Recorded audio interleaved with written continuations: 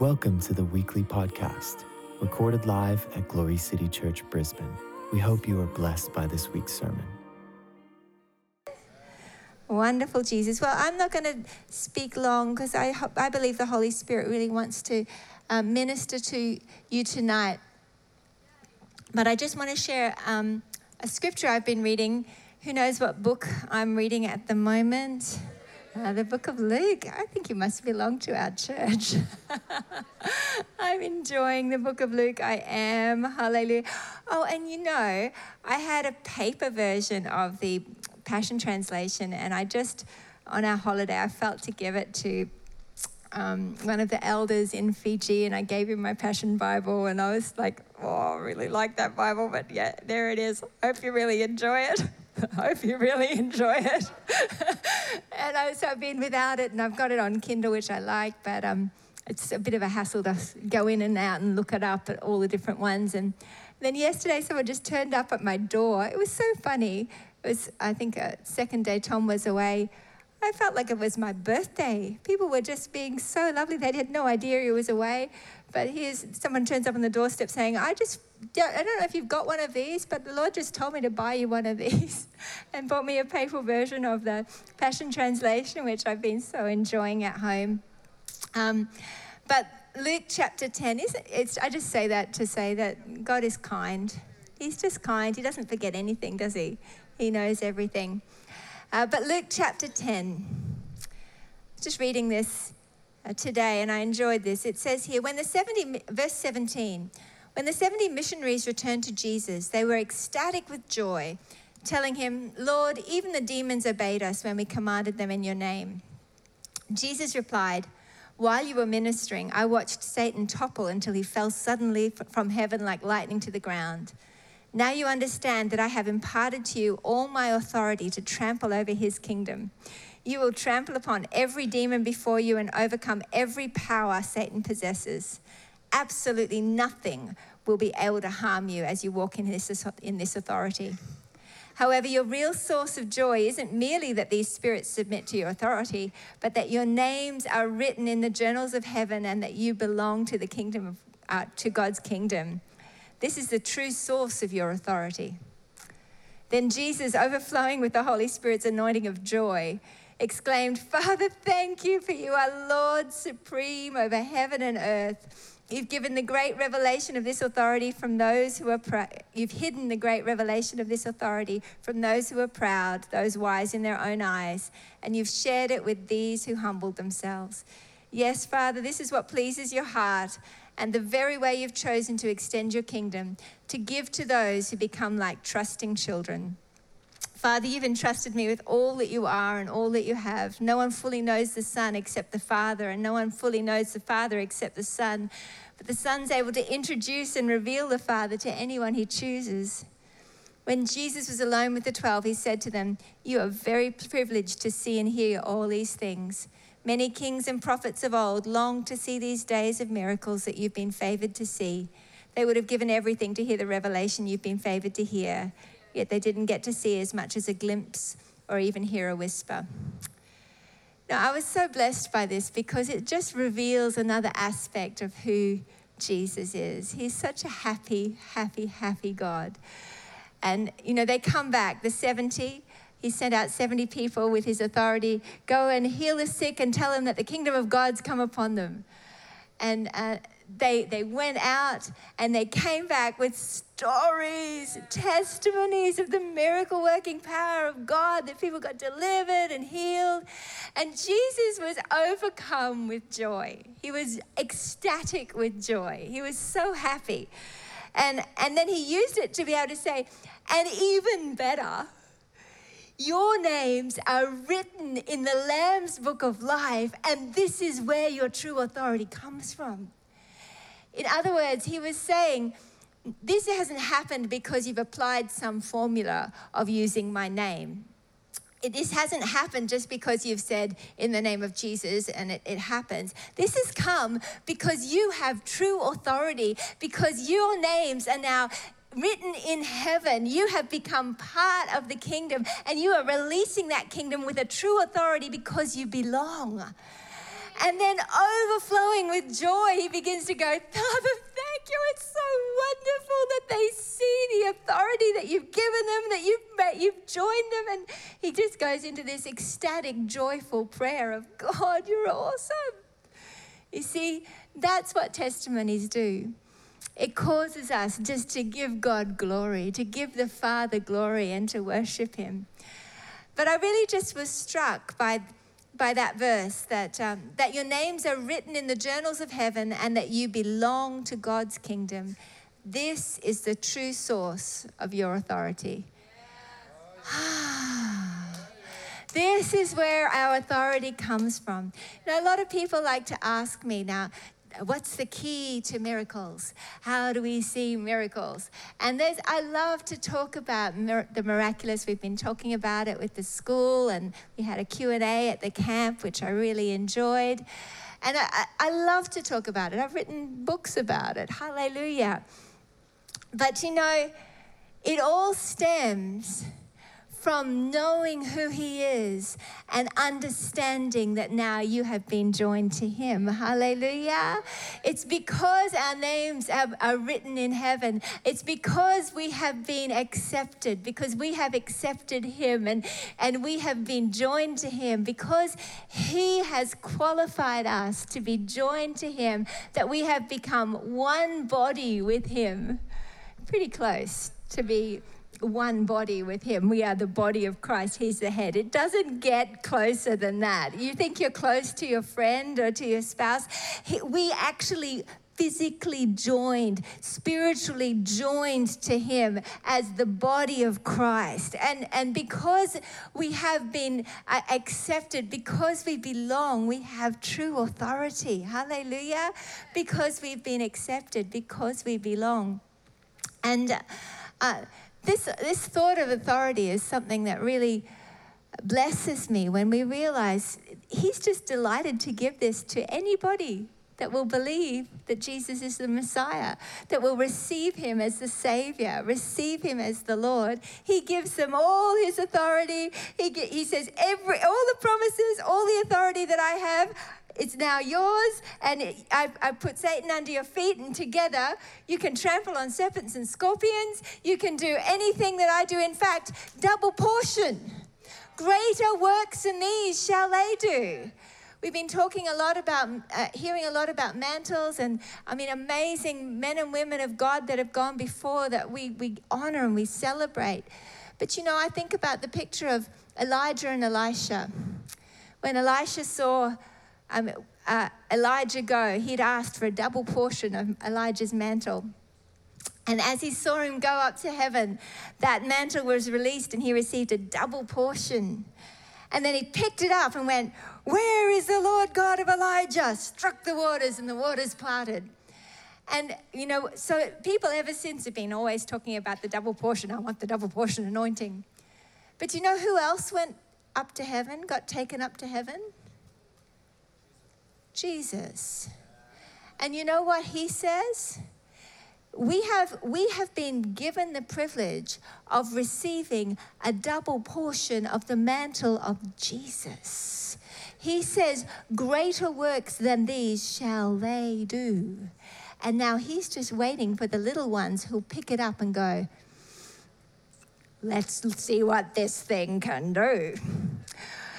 Where is the Lord God of Jesus, the Messiah, the Father? I thank you, Lord, in the name of Jesus. When we are using the name of Jesus, it's not some magic formula. It's I've been accepted and I've been given all his authority, and we can have full expectation that his power will be manifested through us. Hallelujah.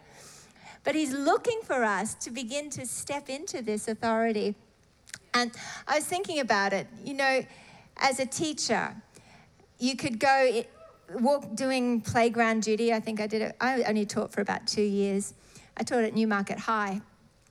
But if there was a kerfuffle going on in the playground, you know, some year 8s getting up to something, and it only took a teacher to come close, and everything would just stop. Hi, miss. Because they recognized authority. You didn't even really have to do anything. It's just like, oh, hi, miss. They just recognized your authority because they understood you had power to do something. In the same way, if criminals are doing something and they hear sirens, their response is generally to run away because they recognize authority. The police aren't saying anything. Just the fact that they are aware that they're about to come is enough because they recognize they've got authority. In the same way, we don't have to employ formulas and ways of doing things. We just have to know who God is, know who we are, and understand the authority we carry. Because you can begin, when you carry authority and you know it, the enemy is terrified. Hallelujah. And God is looking for a people who will understand that, have an expectation to, by faith, start releasing the mantle that Jesus has put upon us. Hallelujah. Who will begin to understand the authority that we've been given on the earth because we've been seated with him in heavenly places. Hallelujah. We're currently there, but we're also concurrently here, walking the earth.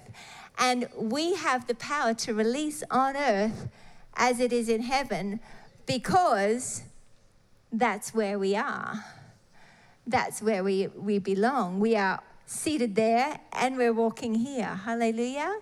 And because of that acceptance, because of that belonging, we have power now, hallelujah, to release the glory of God, to release the miracle-working power of God, to release the healing touch of the Father. Hallelujah.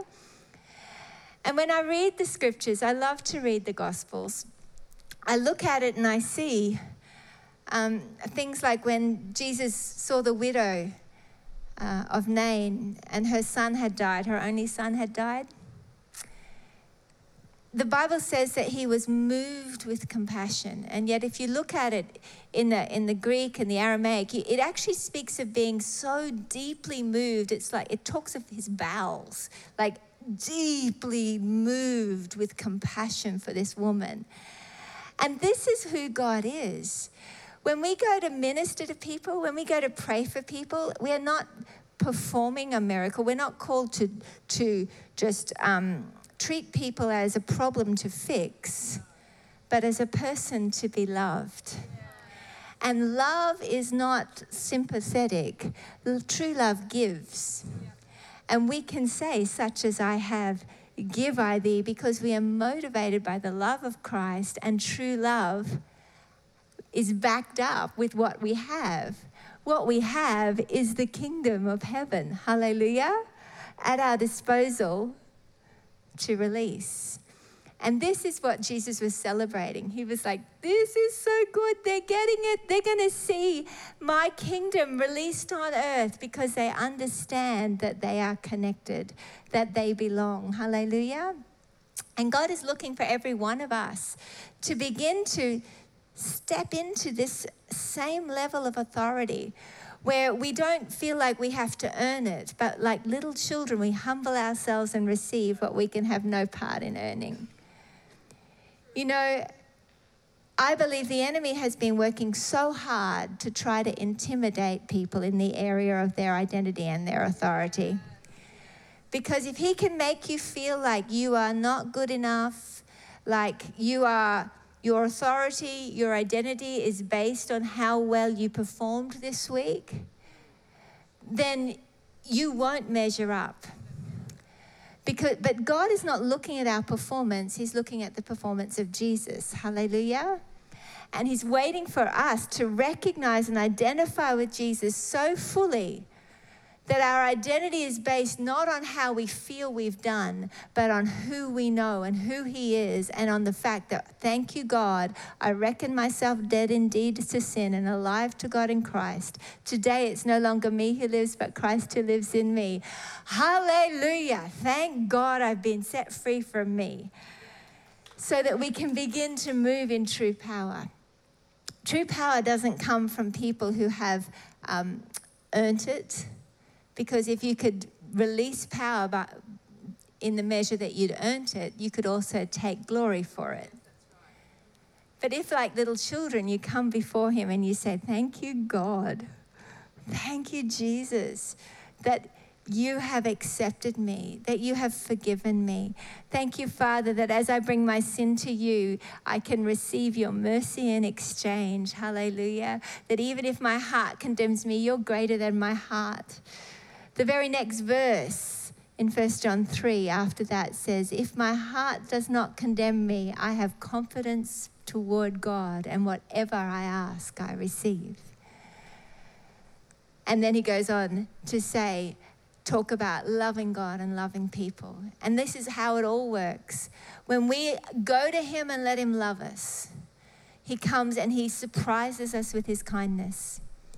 For years, I would go to God and fully be expecting right now, God, I'm here, I'm open, you can tell me anything. But my expectation was that he was going to tell me what I needed to change, what I needed to fix. That was always my mentality. I'm here, God, I'm here. I surrender all.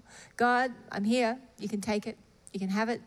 Whatever it is, talk to me. I can take it. I need it. I need it. I need it. I need it. Don't go soft on me. I need it, God. Come on. Go deep. Cut me deep because, God, I need it. I need it. This is how I thought. I thought that would make him happy. I thought that sort of approach would make him happy. But can you imagine if you had a teenager that every time you had an interaction with them, they were there coming, Mum, come on, talk to me. Tell me what's wrong with me. Tell me what I need to change, what I need to fix. And that was every time you talk to them. You'd be sending them to a child psychologist. It wouldn't make you happy. But we think that's what makes our Father happy. If we come to him every time and go, come on, tell me now, tell me seriously. Tell me really. No, come on, talk to me really. What do you really want to fix? What do you really want to change?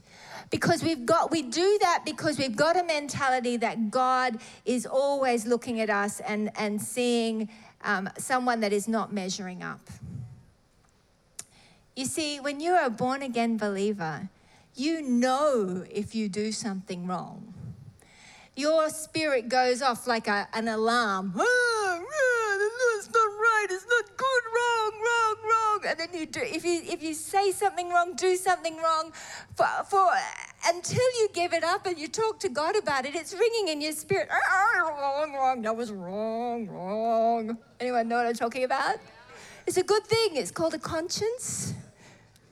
And if your conscience is going off, it's not meant to be ignored. It's meant to go, it's like you've got a bug on you that just needs to be flicked off. If your skin wasn't reacting, if a bug was crawling on you, there'd be something wrong. But in the same way, when we do something wrong, rather than let it harass us for days, we just go, that was wrong. So sorry, God. Thank you, Jesus. Oh, God, I'm so sorry. Thank you, God. If you've wronged someone, then you go and you tell them if you need to. Go and make it right. But then you don't walk around for days and go, I'm so terrible. I can't believe I did that. I'm so terrible. Why would I do that? What's wrong with me? What is in me that made me do that? And the moment you go there, you go down a rabbit hole, and then you get on the floor and talk to God. Come on, God, sort me out. What's wrong with me? Go deep, cut me deep, fix me up. And God's there going, what are we talking about? I've forgotten.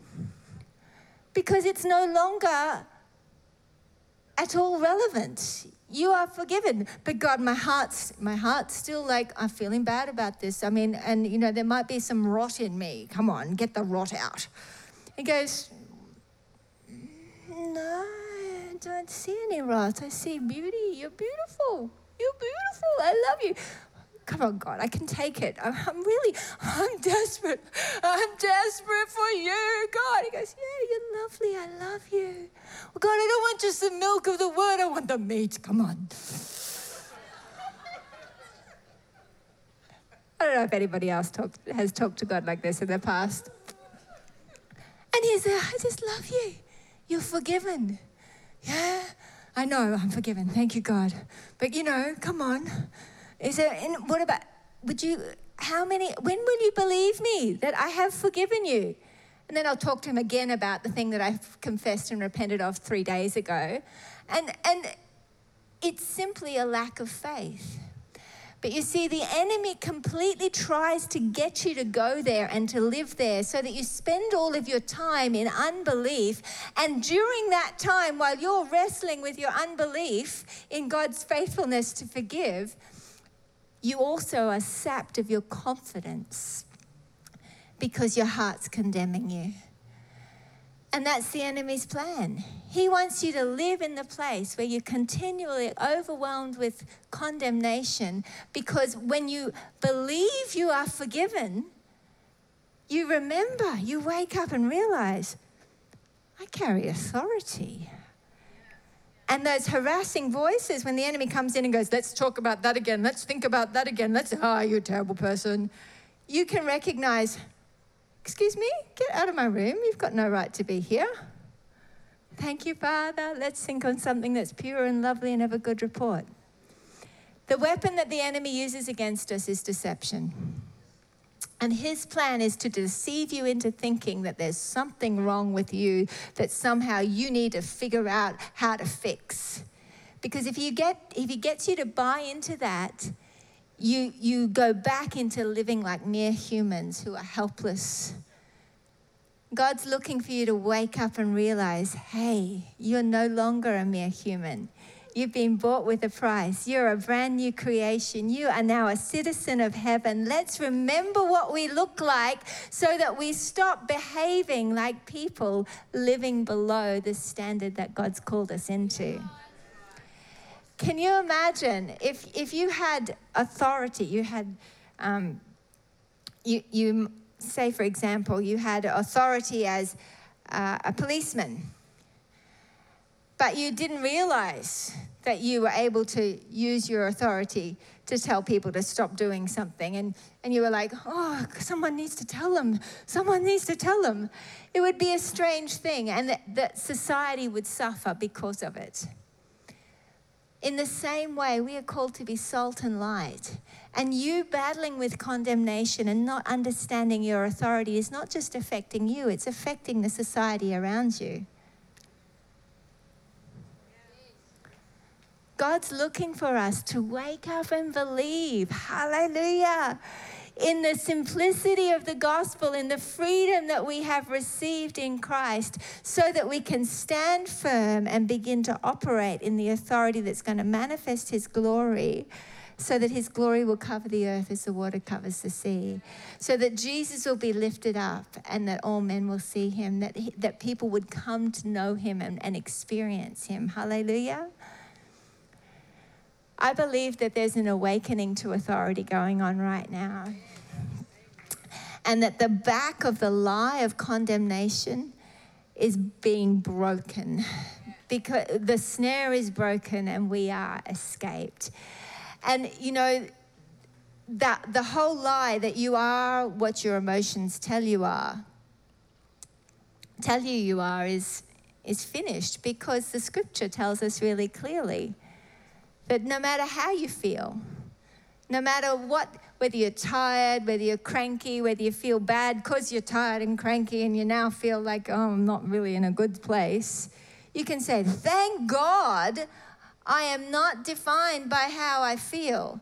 Thank God that even if my heart condemns me, the truth, God, is greater than my heart. So, hey, it doesn't matter what might be going on. It doesn't matter whether I got enough sleep. It doesn't matter whether I'm feeling good or feeling bad. It doesn't matter. The truth is, what do I believe? I believe that Jesus Christ has taken my sin. He's taken my shame. He's taken my guilt. He's given me a new heart. He's made me pure and clean on the inside. He has given me his authority. This is what I believe. So I call myself to wake up, stand up, and start to operate in the authority of Jesus. You see, otherwise we're going to have a body that is sometimes good and sometimes not so good. Sometimes firing, sometimes not doing so well. But Jesus, you know, when he cursed the fig tree, it's like, I love figs. Why would you do that, Jesus? It's fig season right now. Did you know? They taste good too. I buy like 3 little figs and they get all the children grab them before I get there. Hallelujah. But I love my children. But it wasn't about figs.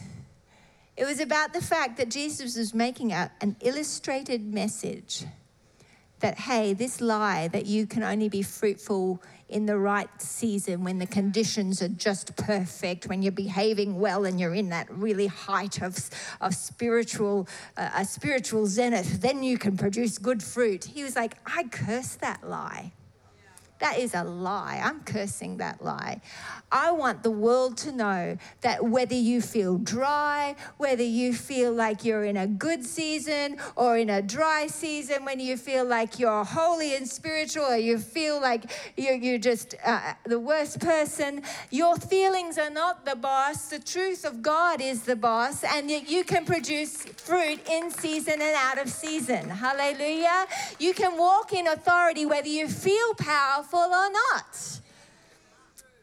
You see, when you get that, then you start to become the light of the world in season and out of season. It means that every day at work, whether you've just been in a worship set or not, you can walk out with an authority that when you walk into a situation, you have an anticipation that things are going to shift, things are going to change. Hallelujah. They'll see it in your eyes. So, Father, we say thank you for your mercy. We say thank you for your word, and we say thank you for your authority. Oh, God, you are good. And it's your good pleasure to give us the kingdom. Father, I thank you, Lord, that you are the one that has broken every chain. You are the one that has come to set us free. And God, we give you worship, we give you praise, and we give you thanks. It's because of your great love, Lord, that you delight to see your kingdom manifested on earth, that you delight to set the captives free, that you delight to heal the sick and raise the dead and cleanse the lepers and make the blind see and the deaf hear.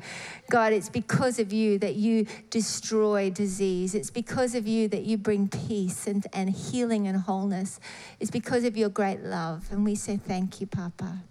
We say thank you. I'm just going to pray for a few people. Hallelujah. And before we open the altar, I'm going to ask Meg if you'd like to come. You want to help me?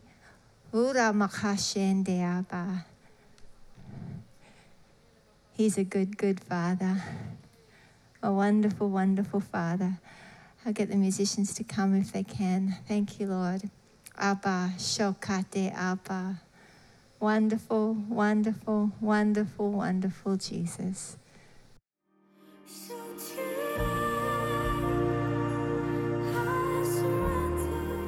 Thank you for joining us. If you would like to partner with us in spreading the gospel to the nations, you can do so via our website, www.glorycitychurch.com.au.